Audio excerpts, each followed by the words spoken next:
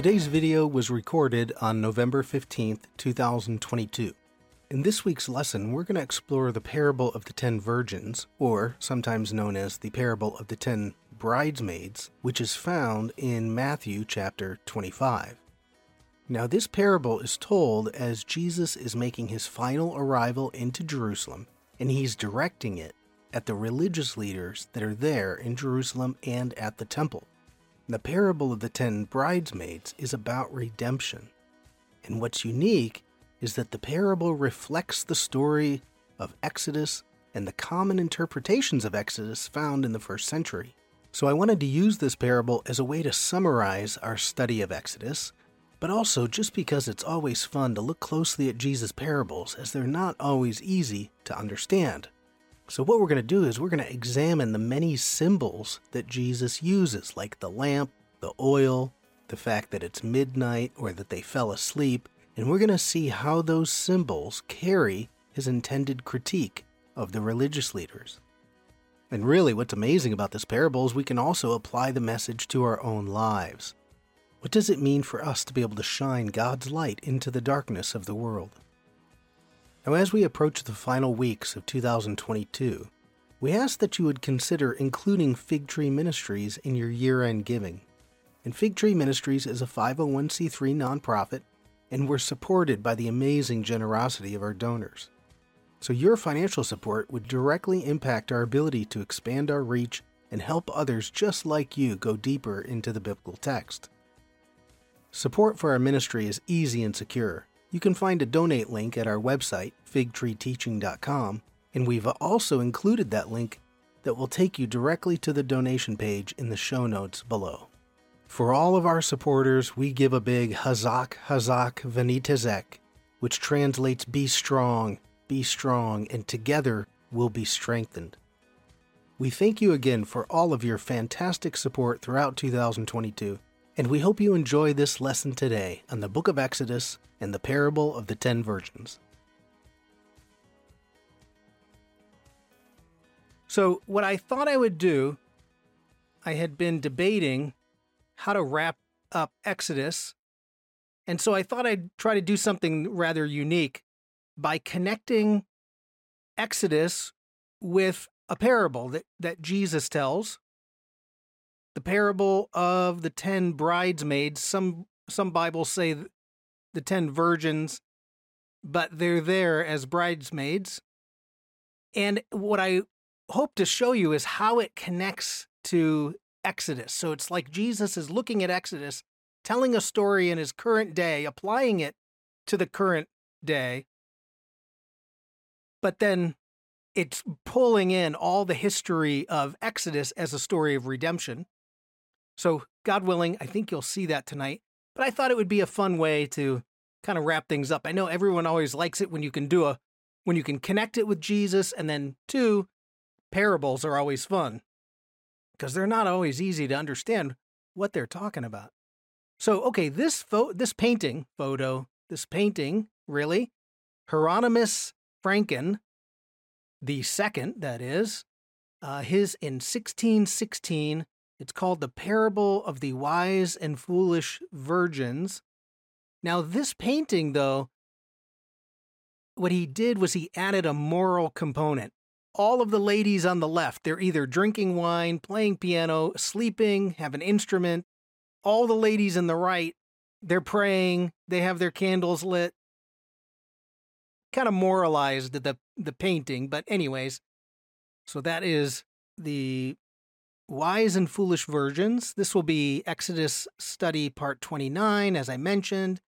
So the first thing we want to do, if you would, is turn to Matthew. We're going to read the whole parable, and then we'll talk about the components, and as we talk about them, we'll move back to Exodus and show how they're connected, either connected directly to Exodus or connected to the interpretations that the rabbis had about Exodus. So either one, because, well, let me show you a little. All right, so here's where we're going to be, Matthew 25, 1-13. Now, I didn't put this on your handout, but all you have to do is note one thing, okay? As we look at a timeline, So if we go from left to right, we have a timeline. Jesus is teaching here somewhere around 33 AD. And of course, he's got then this parable is going to be looking through the lens of history, not only history, but interpretation of their sacred text. So Exodus is way back here, somewhere around 1300 BC, depending on how you want to date the Exodus. And then, of course, the Exodus is the central story of Israel, and it's the central story of Jesus and the New Testament, which is why it's such an important book for us to study. If we go forward in the Old Testament, you get a writing that's called the Song of Solomon. And so now you think, well, what does the Song of Solomon have to do with the Exodus? Well, the rabbis interpret the Song of Solomon as an allegory of the courtship and the wedding between God and Israel. So between the Song of Solomon as a written text and Jesus' day, you've got now an interpretation as an allegory. Now, for those of you who've ever gone to, or if you've celebrated a Passover event with a Jewish synagogue, the custom is you read the Song of Solomon during a Passover. Why? Because it's God going to get his beloved and bringing his beloved into the bridal chamber, as we'll see today. They see that as a big allegory of God's love for Israel. And so that's read on Passover.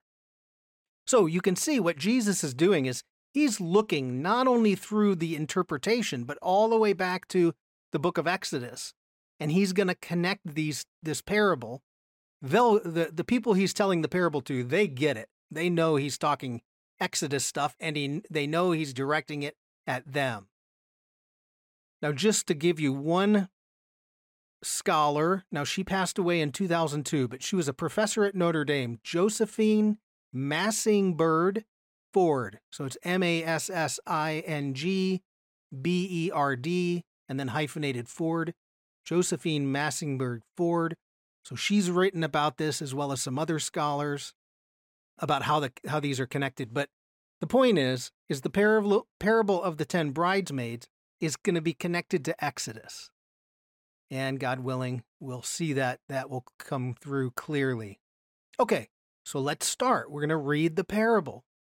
Now, if you look at your sheet, the handout that I gave you, I've got 1 through 10 of different items that, we have to remember when Jesus is telling a parable, he is in command of all the details of the story. And every detail that he puts in or every detail he leaves out, there's a reason. And so if there's a lamp and oil, you got to look at both and say, why is he doing that? If it says midnight, if it's, whatever it is, he's got something in there. There's a reason he's putting in that detail.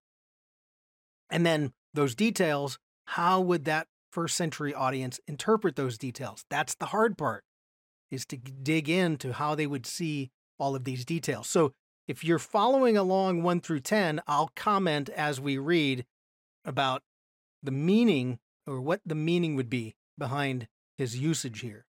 So verse 1, he starts out, the parable starts out. Now, Jesus tells a number of parables about the kingdom of heaven. And one of the things that our alarm bells should go off is that the kingdom of heaven, when we talk about heaven or God's reign here on earth, it's not an easy topic for us to understand. So he tells like 6 or 7 parables, and they're all giving you little aspects of the kingdom of God or the kingdom of heaven. This is Matthew. Okay, so verse 1, he says, "Then the kingdom of heaven will be like 10 virgins who took their lamps and went out to meet the bridegroom." So in this case, the kingdom of heaven is going to be just like in Revelation, when the New Jerusalem comes down, when there's the fullness of redemption is happening. It's Revelation 21, right? The new heavens and the new earth come down. God's presence is back with his people. So it's an idea of redemption. It's the fullness of redemption. You could say it's the Messianic age, when God and his presence and his people are back together.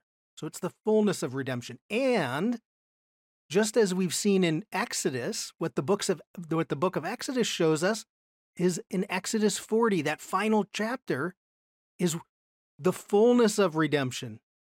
It's when God's presence is residing with his people. That's the same definition. It's the same definition that goes throughout the whole Bible. So the kingdom of heaven, what's it going to be like? 10 virgins. Now you'd have all kinds of questions.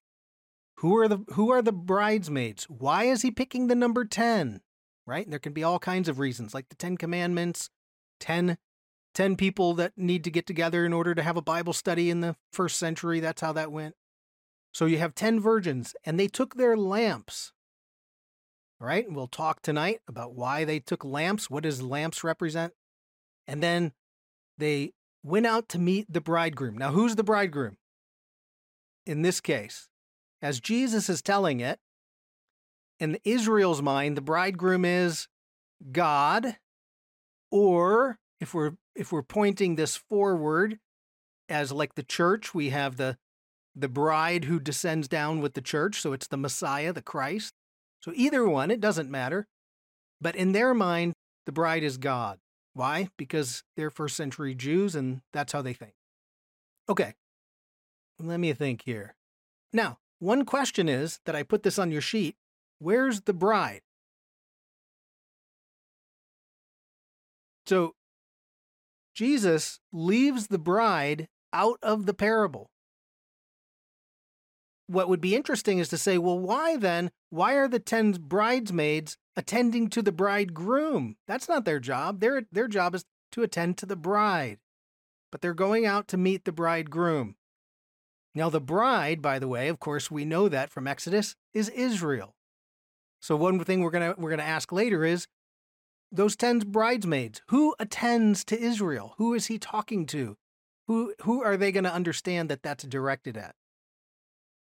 So, okay, then the next sentence, verse 2. 5 of them were foolish, and 5 of them were wise. So we get number 5, we get number 5, there's a 10. We know 10 has all kinds of associations. Verse 3.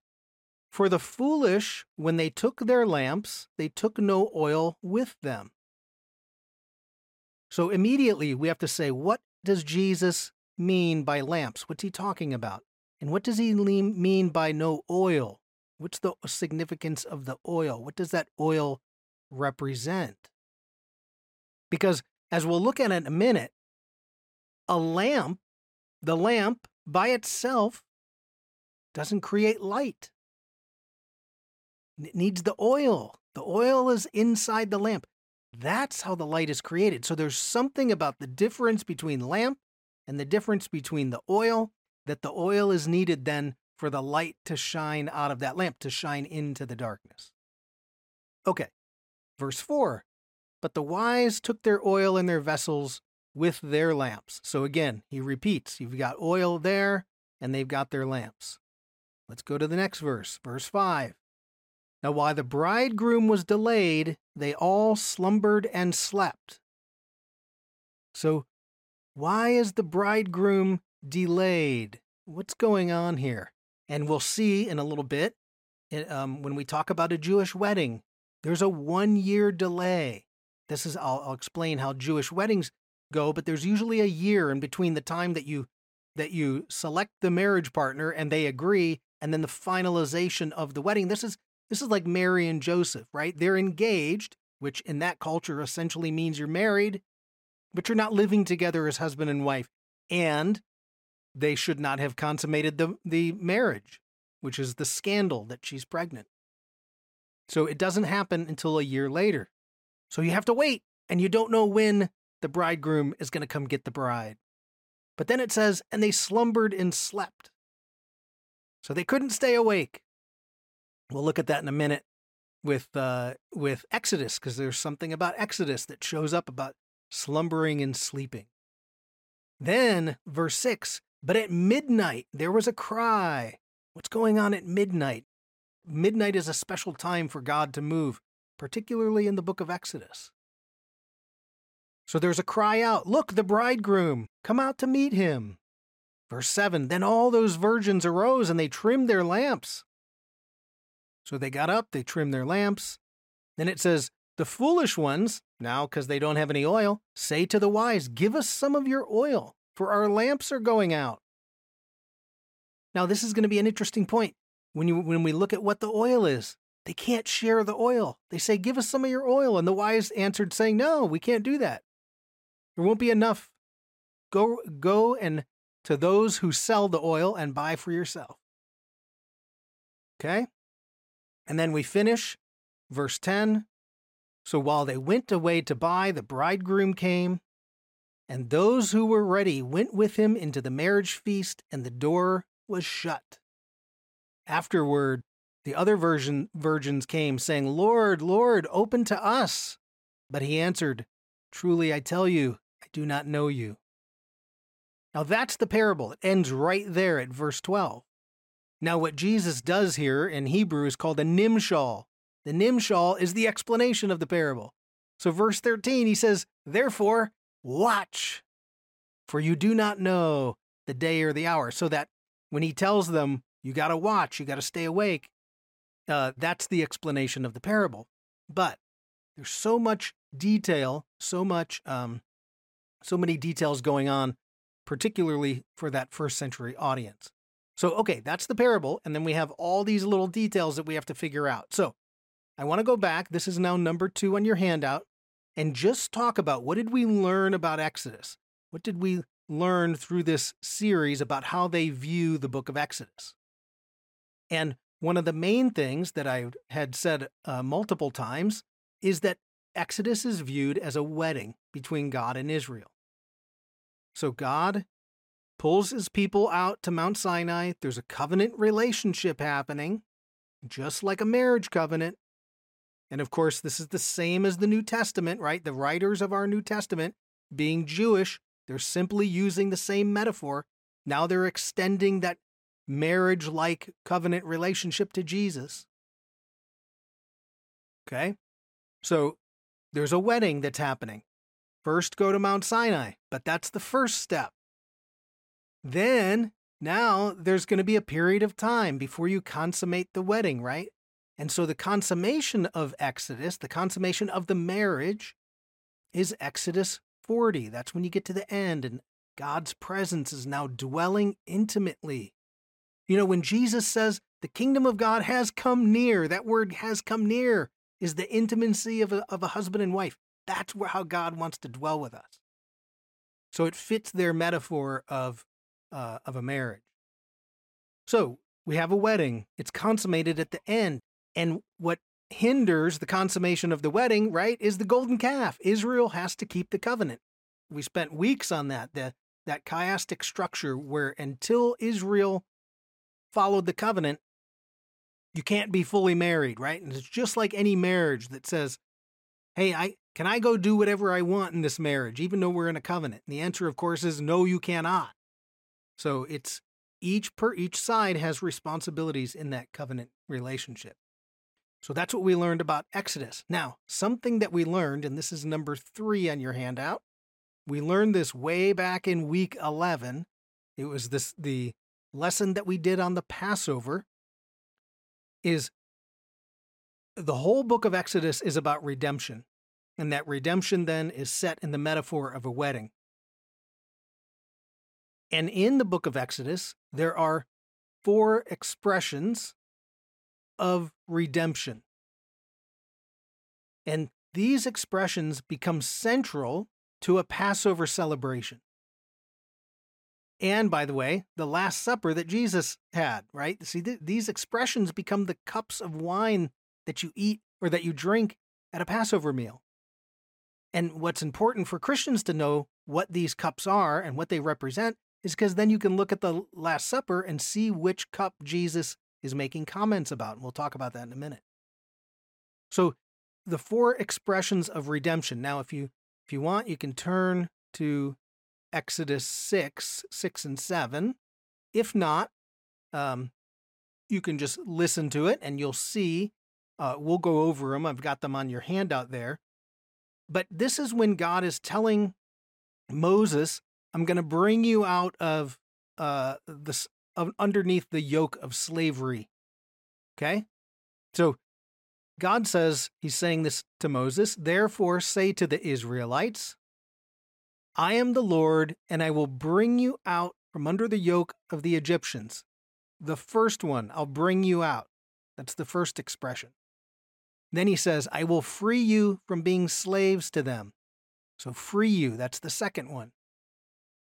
Third, and I will redeem you with an outstretched arm and with mighty acts of judgment. So I will redeem you. That's a third one.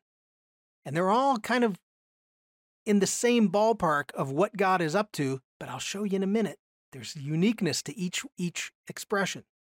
Then he finally says, I'll take you as my own people, and I will be your God. I will take you. Then you will know that I am the Lord your God, who brought you out from underneath the yoke of the Egyptians. So you have, I'll bring you out, I'll free you, I'll redeem you, and I'll take you in that order. And again, this becomes the central theme in a Passover meal.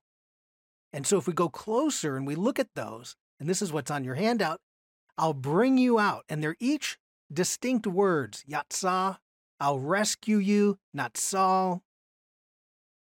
In the rescue, there's no sense of relationship happening. It's just, I'll rescue you. Then you get to the next one. I'll redeem you, Ga'al. Now this one is familial. This has to do with the Father's house. And this is a cultural expression. You find yourself outside the Father's house. Maybe because of your own sin, maybe because of a strong enemy, whatever. And the Father sends a representative to go get you and redeem you back in, and you're redeemed back into the Father's house. What does Jesus tell us he's going to do? I'm going to my Father's house to prepare a place for you. Jesus is the Redeemer. This is the third cup of wine. When he says this wine represents my blood, it's the cup of redemption. Jesus is the Redeemer that the Father sent to bring us home. Praise God for doing that. Then finally, the last one, I'll take you, Lakhak. And this one is a marriage. And so you can see what's happening is there's increasingly, from the bottom to the top, they get more intimate. So it's like there's little bitty stages of redemption as God pulls us out and then rescues us here and then redeems us back into the household and then eventually says, we're going to have a marriage. And that's the book of Revelation. It's that the bridegroom and the church that are finally coming together, right? So Jesus is preparing a place for the Father's house. That's step one. That's what you do. That's wedding language. And then, by the way, then we're going to have the marriage of the church and the Lamb. So I think you can see it's so rich in its imagery, but of course we can often miss that when we're just reading the English and we don't quite get the nuances of the Hebrew. So you have a book about redemption. It's set in the context of a wedding. The whole thing moves forward to the New Testament, same language in the New Testament. Okay, now if you would, turn your sheet over. And now I want to deal with some of the symbolism. That's going to then, again, connect us back to Exodus, but through the symbolism.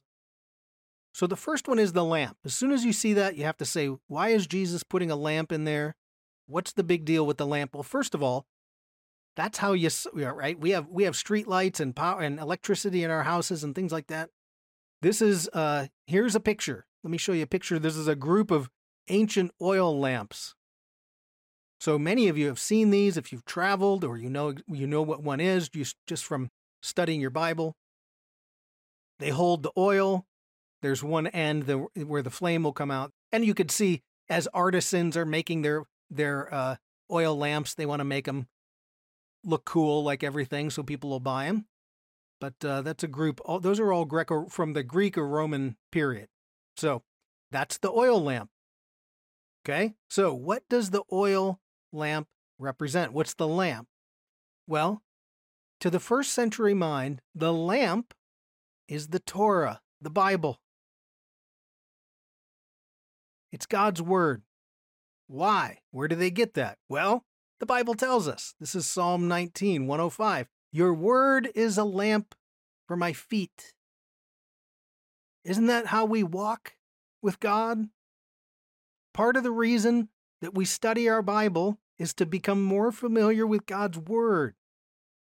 And it's that word, as we're acting out life here every day, not knowing what the future is, we rely on the word of God for the wisdom, the principles that are going to help us walk in the world so that our feet don't stumble. That's the picture.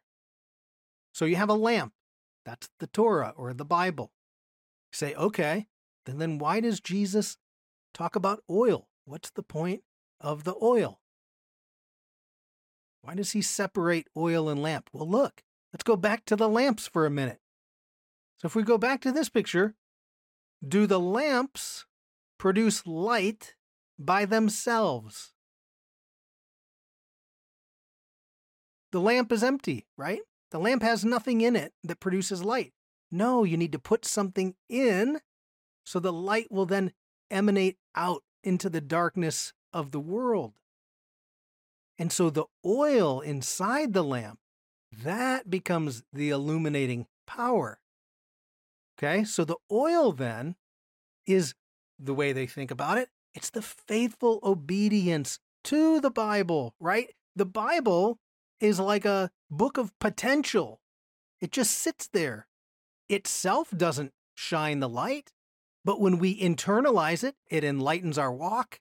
And then when we obey God, when we go out into the world and be the hands and feet of Jesus, we bring light to the world. So it's the faithful obedience to the Bible that creates the light. That's the oil inside of that oil lamp. So, it's not about salvation. It's just like, the Israelites at Mount Sinai. God already saved them. Now you're in that covenant relationship. It says, okay, you have responsibilities in relation to this covenant, so now go out into the world and manifest goodness, right? How is God's light going to shine into the world? It's by you. And so it's our actions. So don't lie, don't cheat, tell the truth in matters of justice. Have mercy on those who are, worse off than you at any given moment. Forgive each other. Now that's actually work, isn't it? Forgiveness brings light into the world, but you have to do it, right? What good is a commandment to love your neighbor if you don't do it?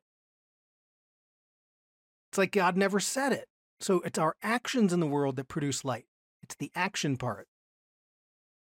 That great commandment that we looked at. What good is the commandment in Exodus that says, help your enemy when his donkey falls over? The whole point, so you can come together with your enemy in common humanity. But what's the point of the commandment if you don't do it? So the commandment itself doesn't create the light, you do. We're set apart in the world, right? We abstain from some things, we engage in other actions. And that's what increases the light in the world. Now, to show you an example of rabbinic thinking about this, not only the lamp, but the oil, this is on your sheet.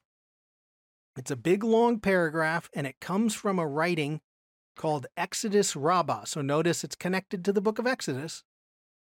And this is a rabbinic writing about the light and the lamp. Okay? So I'm just going to read it. You're probably better off just reading it right off the sheet or just listening, but it's all about the light. Okay, so here's what it says, starting off at the top. It says, but those who study the Torah give forth light wherever they may be. So they equate, look, just studying the Bible produces light into the world. And then they use like a parable. It's like, because they use the word like. It's like one standing in the dark with a lamp in his hand. When he sees a stone, he does not stumble, neither does he fall over a gutter. As it says, your word is a lamp to my feet and a light to my path. Of course, they're quoting Psalm 119. Then they ask a question. What is the lamp of God? The Torah, the Bible. As it says, for the commandment is a lamp, and the teaching is light. That's Proverbs. Now see what they're doing. They're connecting all these verses that are going to help us understand the association between lamp and light. Then it says, why is the commandment a lamp? Because if one performs a commandment, now we're getting into action, right? When you perform the commandment, it's as if he kindled a light before God and as if he revived his own soul. And oh, by the way, the soul is also called a light.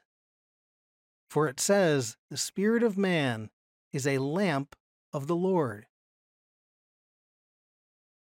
Now, you can see what they're doing. They're taking it all the way from the Torah is the lamp to now the soul of a human being is God's lamp into the world. How does God shine his light into the world? Through you. We're supposed to be the light on the hill to go shine into the world. And so how do we do that? It's when we enact the good news into the world. That shines our light out into the darkness. Now, by the way, what's really cool, what the rabbis are doing here is something they call it stringing pearls. They're stringing together little pearls, a verse here, a verse there, a verse here, and they string them all together and they make something that's very unique, something that helps us understand something about God or our actions with God or how we walk in the world. And Paul does the same thing. If he's in Romans or in one of his writings, he'll string together like 4 or 5 different verses from the Old Testament that seem rather confusing to us. That's what he's doing. He's weaving together verses to say, here's who Jesus is. So, okay, you can see from the story, the parable that Jesus is telling, the lamp is the Torah. The oil is the faithful obedience to the Torah. And somebody doesn't have any oil, which means what? Hey, I've got the Torah, but I'm not implementing it. That's what Jesus is upset about. And watch out if you're not, because when final redemption comes, the door may be closed, is what he's saying to those priests and those Pharisees. So, okay, that's lamp and oil. It's very unique, and you can see how the rabbis are doing exactly the same thing that Jesus did. It actually helps us understand the parable. Okay, number 6, why does he say they were drowsy or they slept? He's not necessarily upset that they fell asleep. It's not like he's chastising them for falling asleep. He's really upset about the oil. But why does he mention that they fell asleep? Well, there's a tradition, comes out of the book of Exodus. And I put this on your handout. Comes from a writing called Pirkei Rabbi Eliezer, and it's a anthology of rabbinic teachings. So it's a later writing, but the teachings in it stretch back quite far. So this is also on your sheet, and you can read along as I put it here on the screen. So Rabbi Hananiah, he says, but I love this because this is now connecting it directly to Exodus. And Moses went forth and came to the camp of the Israelites, and he aroused the Israelites from their sleep. So they're at Mount Sinai, and the Israelites fell asleep. And Moses goes to the camp, and he arouses the Israelites from their sleep, and he says, arise from your sleep, for behold, the bridegroom has already come. Now, does that sound like what Jesus is saying, right? Jesus says, about midnight, there was a cry rang out. Here comes the bridegroom. And that's going right back to that idea of Moses having to wake up the Israelites. Here comes the bridegroom. Wake up.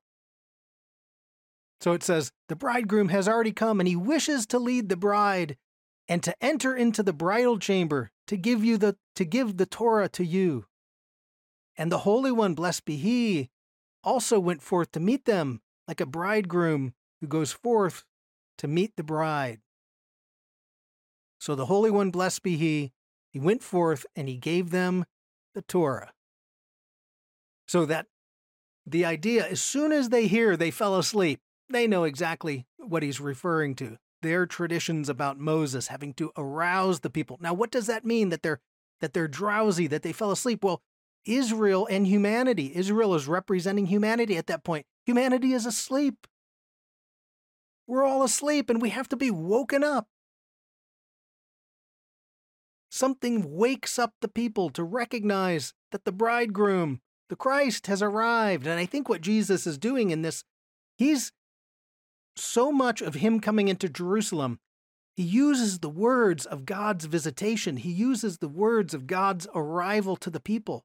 So he's telling them, I'm here, wake up.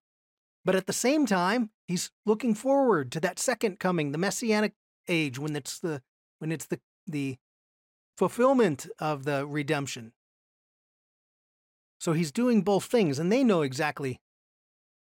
They get it. I mean, it even says in there, they knew he was telling these parables against them. So they're not dumb. Okay, so there's the part about being drowsy or asleep. Now, next on your sheet, I know these all are a little bit disconnected, but hopefully you can see how they're pointing back. A first century wedding.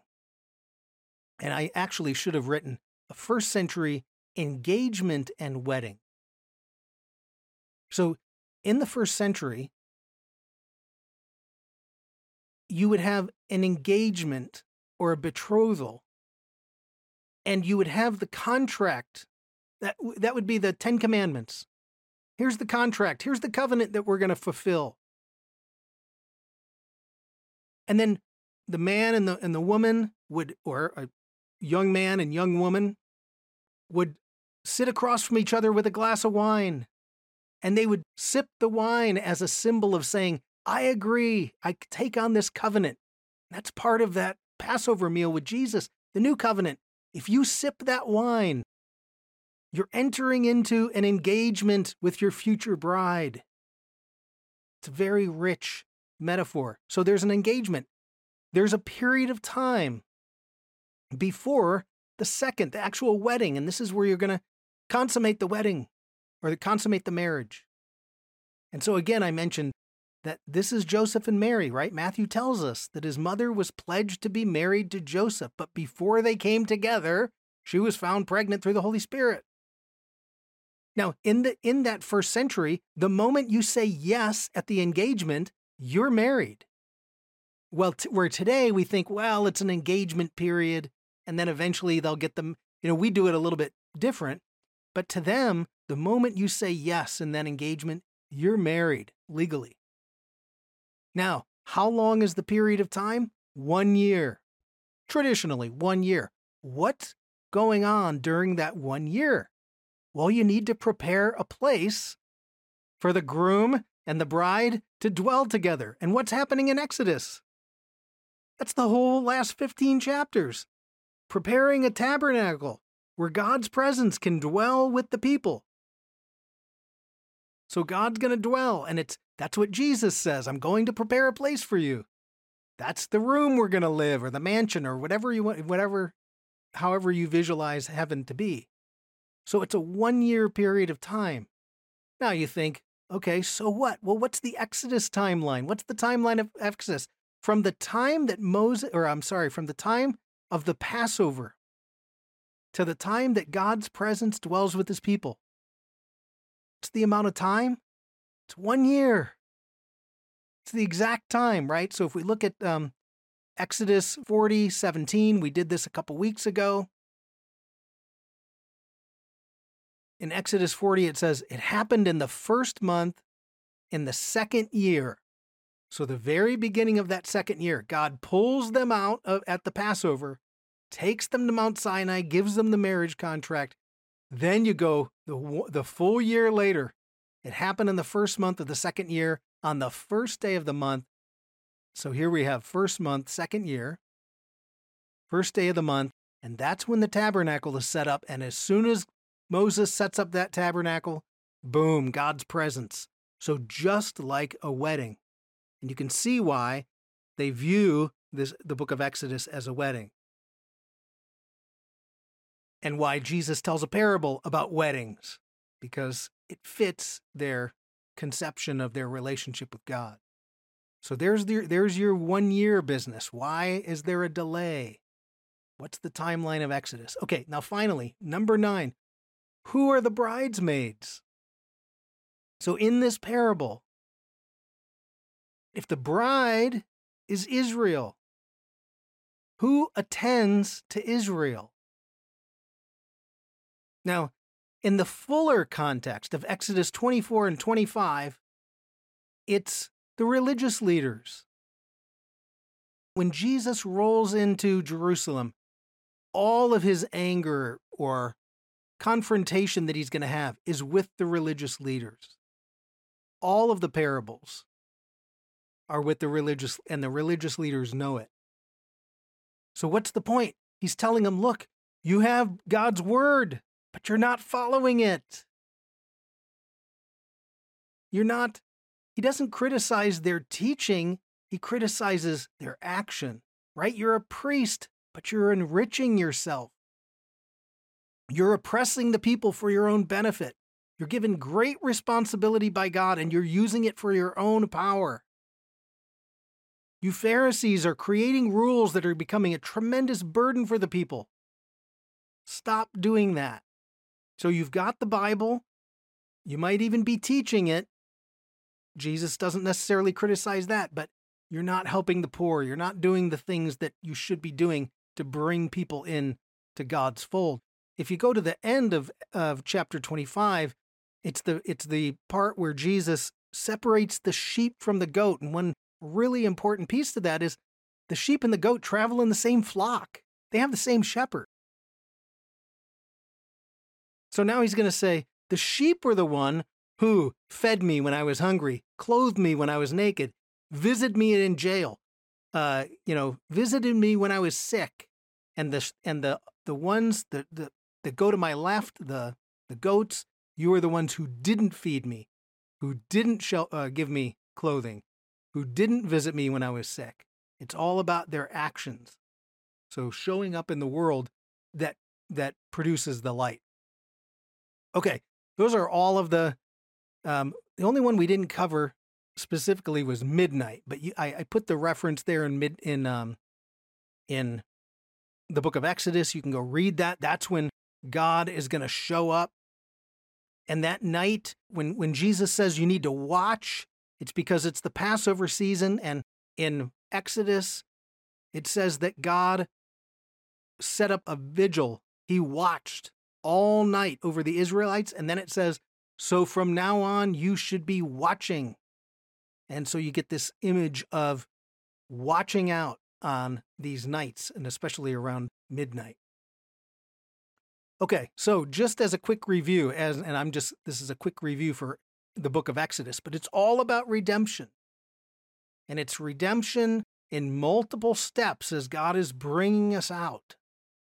Now, in the fullness of redemption that Exodus shows us is that Exodus 40, and that's the consummation of a marriage. And so you get the marriage imagery there as God dwells with his people. And of course, God is the bridegroom, Israel is the bride. And when will the bridegroom come? We don't know. And so the whole point is, remain awake, be vigilant, watch out for the bridegroom. And of course, it fits the culture of weddings. What are we waiting for? We're waiting for the bridegroom to come back and get his bride. And when's he coming? We don't know. So you gotta stay alert. Can't fall asleep, and make sure you have oil, right? Make sure we're out there right now bringing God's light into the world through our service, through talking to people about Jesus, through whatever it is, engaging the world wherever we can. And that brings God's light. We're not perfect to be able to bring up the light in the world, but every little action that we have increases the light, and we need increased light in our world today. All right, so hopefully you can see, he's got a complex parable going on, pointing there at the religious leaders, but you have to understand it goes all the way back to Exodus and that whole imagery of the wedding and the redemption of Israel. And they're all, in his day, they were looking for the redemption of Israel just like we are today.